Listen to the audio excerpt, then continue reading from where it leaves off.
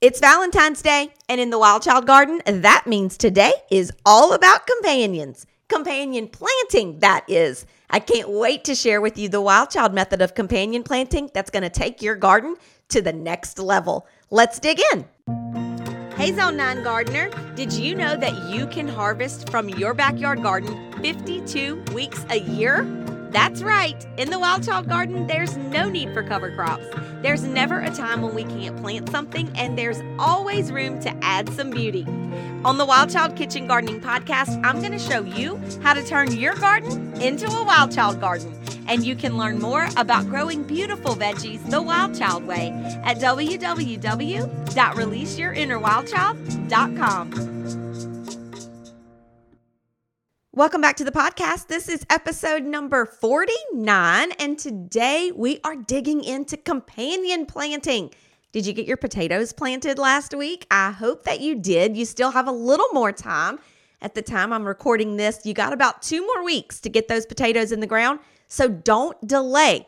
If you haven't even thought about growing potatoes yet, go back and listen to episode number 48. Is growing potatoes worth it? I'm going to share with you why I think that it most definitely is, and I'm going to share with you some of my favorite things to think about when growing potatoes. But today, we're talking about companion planting. Now, maybe you are already companion planting in your garden. Maybe you have been really good at this. You've incorporated some herbs and you've incorporated some vegetables inside of your garden so far, and you really want to take it up a notch. Well, that is what a Wild Child companion plan does. It's companion planting next level. And today, I really want to dig into how we create this Wild Child companion plan so that you can do this as well in your backyard garden. Whether you have companions already or you have never considered companion planting, this episode, I think, is going to really open your eyes to a whole new way of looking at how we plan and plant our vegetable gardens. So this is what we're going to start with. I've got 3 steps here, and it's pretty simple, pretty straightforward. I've got a freebie for you, and I even have a free class that you can head over and register for so that you can become a companion planting expert for this garden season. When I started companion planting 7 or 8 years ago, my entire garden transformed. My entire backyard transformed. Everything about my home and my outdoor space and my indoor space transformed. Now, if you're thinking to yourself, how in the world did that happen with just a few different plants? I'm going to share that with you today. But what I want you to understand is there's companion planting, and then there's Wild Child companion planting, okay? Let's start with companion planting. Let's start there and kind of work our way into Wild Child companion planting. So companion planting has been around forever and ever. One of the first accounts in America that we have of a companion planted garden is with the Native Americans. They would plant what is called the 3 Sisters method. Now, we don't use this method inside of the Wild Child garden for various reasons, but for the most part, it is just really outdated, and there are so many better ways to use that same amount of space.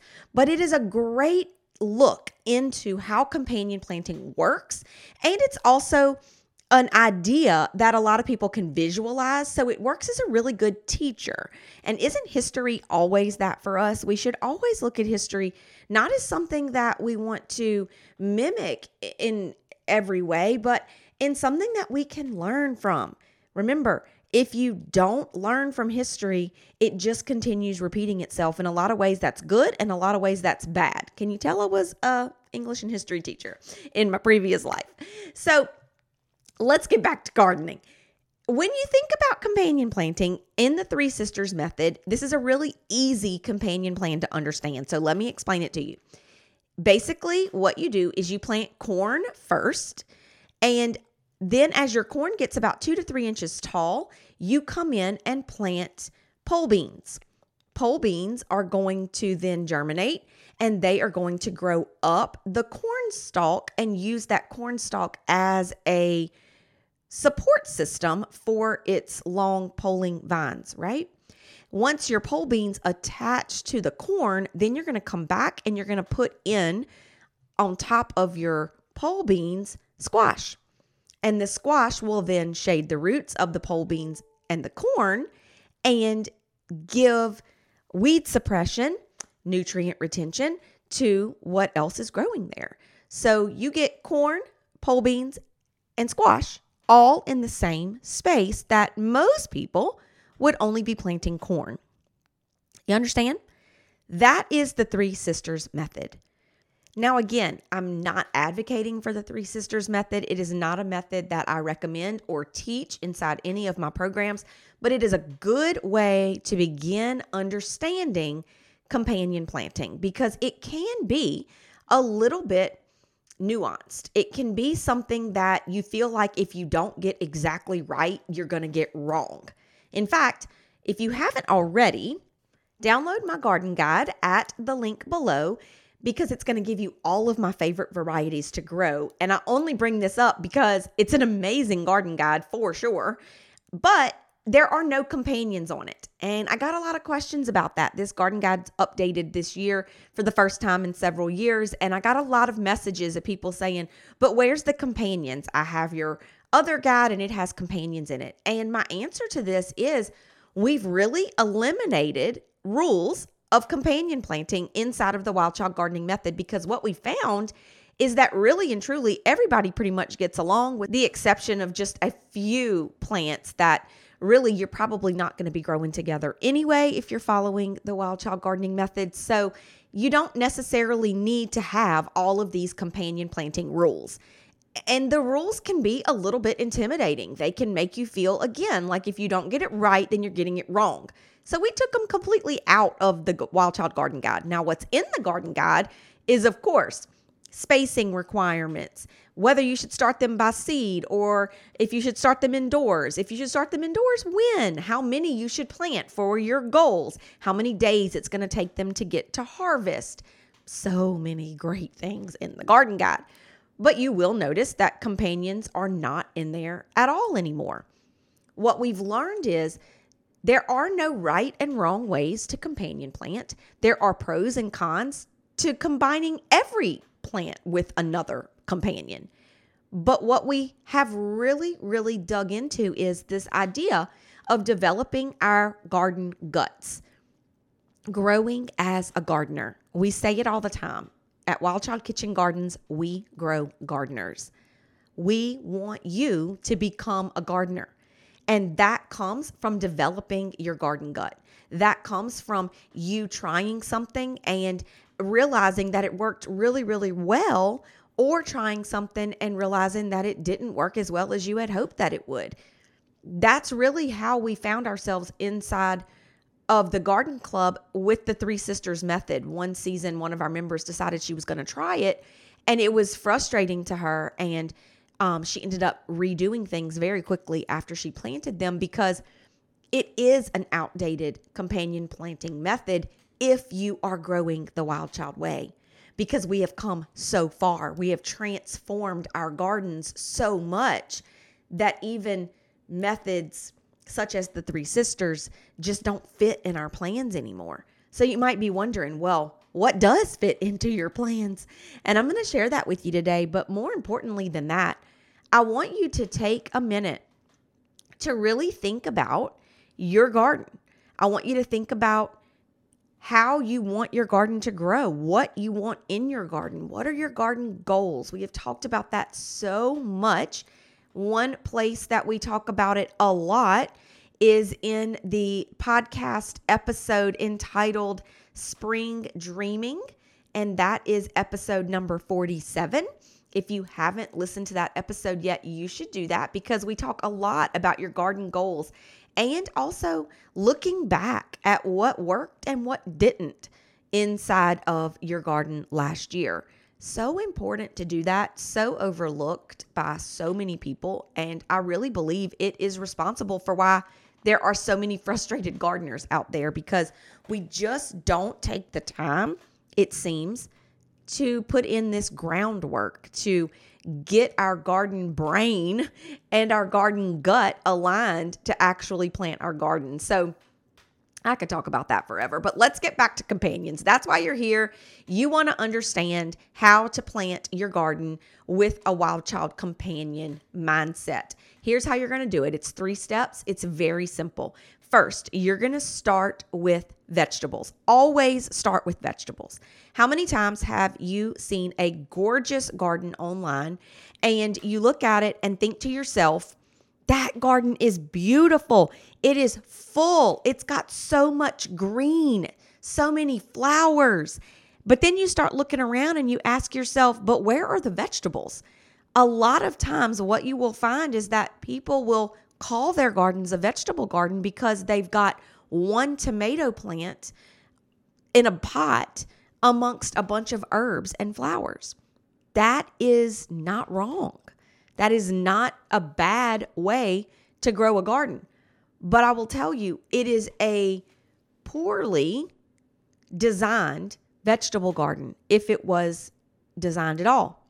The reason I say that is because you don't need a whole lot of herbs to do a whole lot with herbs. They are the gift that keeps on giving. And you are wasting space by filling this space with 15 or 20 basil plants. Yes, it's going to make your garden full, but there is no way you will ever use that amount of basil unless, of course, one of your garden goals is something that's related to basil. Then, of course, fill your beds with it. But for most of us, we would like other things too. And that's the beauty of the Wild Child Garden. We can have it all. We can have it all, and we can have as much of all of it as we want by simply using this companion planting method and aligning it with our garden goals. So we start with the vegetables because that's why we're all here, right? What vegetables do you want to grow? What vegetables are the most important to you? That is where you're gonna start. Then once you have lined out and know what it is that you want to grow vegetable wise, then you can start looking at other things. You can start looking at your herbs and the flowers that you want to include. But you never want to prioritize those guys over your vegetables. And the reason I say that is because as you plant your vegetables, what you're going to find is that as you follow these spacing guidelines, you're going to have a lot of empty space. And what you're usually going to be tempted to do is plant them closer together, right? If the tomato says it needs 18 inches of space, you look at it, it seems like it is worlds apart from its neighbor. So you're going to only give it 12 inches of space. Well, when we do that, what ends up happening is you get this jungle effect. Nothing actually does what it's supposed to do. The pests love a jungle, let me tell you. And so does disease. So if you don't give your vegetables proper spacing, you end up with a mess on your hands that leaves you very, very frustrated at the end of the garden season. But you don't have to leave those spaces empty either.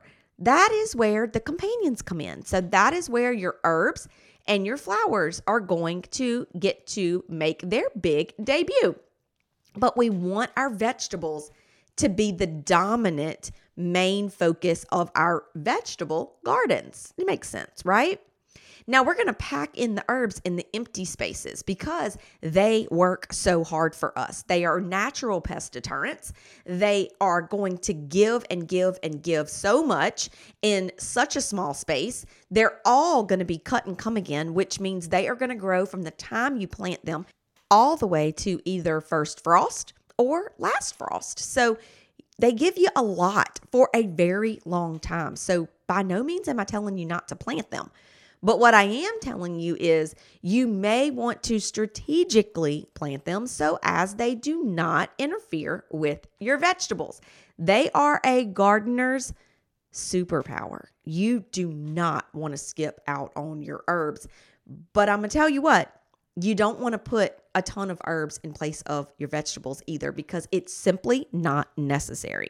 Do you find yourself overwhelmed and intimidated at the thought of planting a vegetable garden?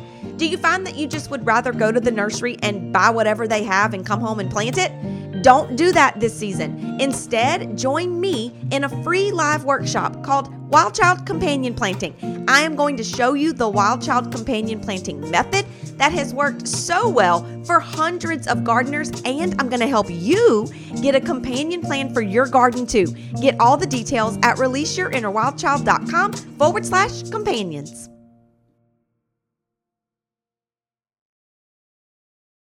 Okay, once you've got your vegetables and you've got your herbs on your plan, you're ready to add your flowers.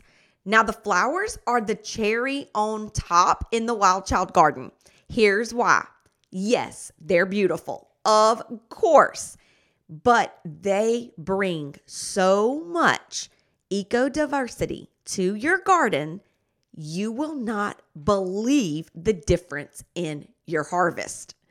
I'm being so serious right now. Whenever we plan a Wild Child garden, of course, we're going to prioritize the vegetables.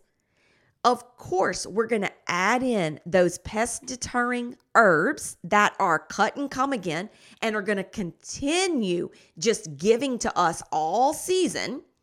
But we are also going to make space for the beauty of the flower.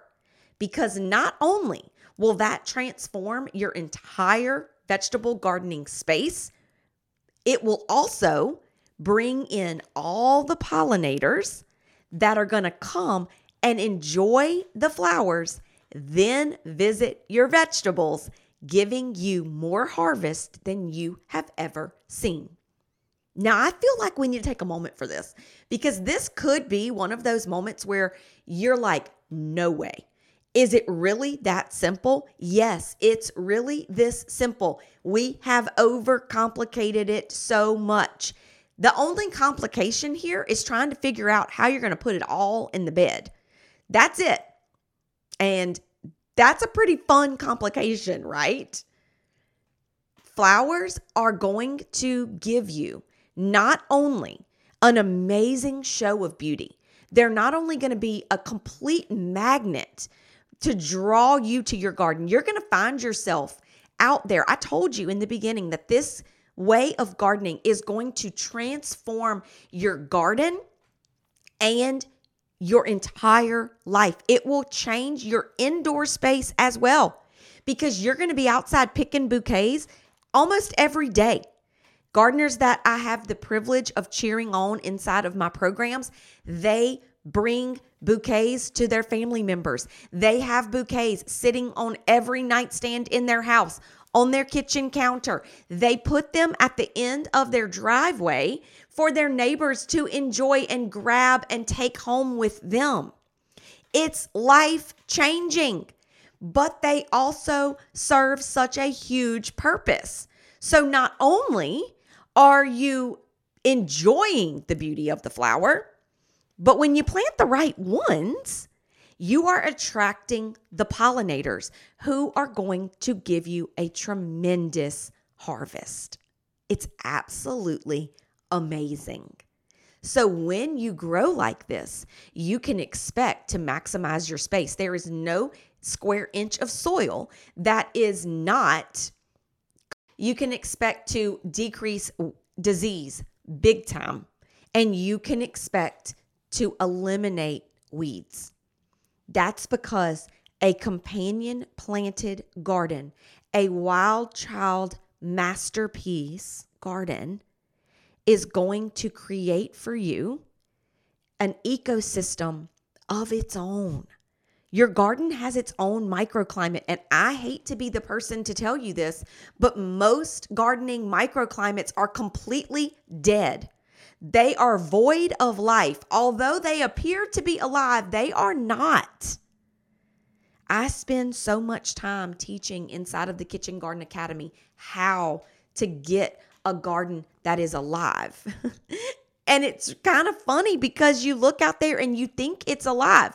But let me tell you something. If you're using Miracle-Gro, the only reason your garden is alive and producing is because of the miracle that is Miracle-Gro, because it's raising things from the dead out there. I'm not kidding. This is such an important concept. It is a concept that will completely change the way that you garden and the way that you see yourself as a gardener. And it is a concept that is completely overlooked in most cases.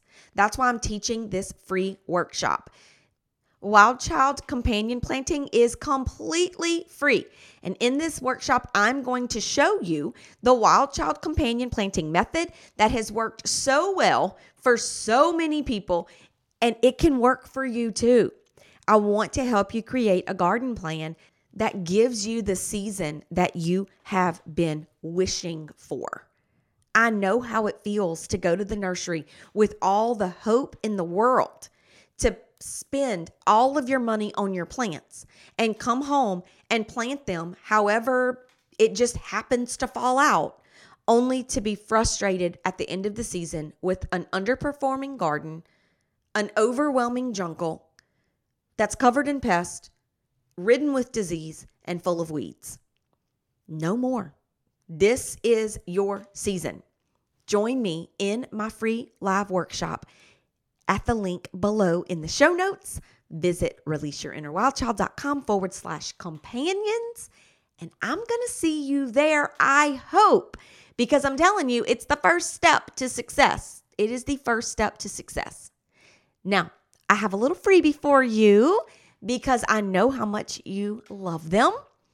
I have put together my favorite companions, and not just my favorites, but the favorites of the gardeners that are in my programs, the Kitchen Garden Academy and the Wild Child Garden Club. We put together a little list for you. These are our favorite companions. You can download it at the link below, and I hope that you take this list and you at least start circling some of the things that you would love to have in your garden. I hope that you take this list with you to the nursery at the very least. But at the most, I hope you join me in this free workshop simply because I know the power of a well-planned garden. And I can tell you this much. It is going to change everything for you. When you have a garden that is beautiful, that is less work, that has fewer pests, that sees less disease and has no weeds, you are going to have a garden that you love. Add to that you're harvesting from it 52 weeks a year. Add to that you are making bouquets and sharing herb bundles and dehydrating herbs while you're busy picking and enjoying your vegetables. Oh my word, I told you. One simple change. A simple step in the beginning. And look, by the way, P.S., it's so much fun to create a garden plan. When you add this to your season's garden tasks, what you're going to find is that you now have a garden you love. And a garden you love is one that will change your life. It is one that will change the legacy of your family. This is so much bigger than just picking vegetables. We can do that too, and believe you me, we pick some vegetables. But it's bigger than that, and it starts with your plan. I hope this episode has inspired you today, and I hope that you will join me in my free workshop. I think you would get a ton of value from it. Until next week, keep growing. Thank you so much for joining me here today on the Wild Child Kitchen Gardening Podcast. I hope that you're leaving here today feeling confident, empowered, and inspired as a gardener. At Wild Child Kitchen Gardens, we grow gardeners. And my goal for this podcast is to leave you with actionable steps that you can take right now to turn your garden into a wild child garden that you love. To learn more about growing with me, visit www.releaseyourinnerwildchild.com, and I'll see you next week.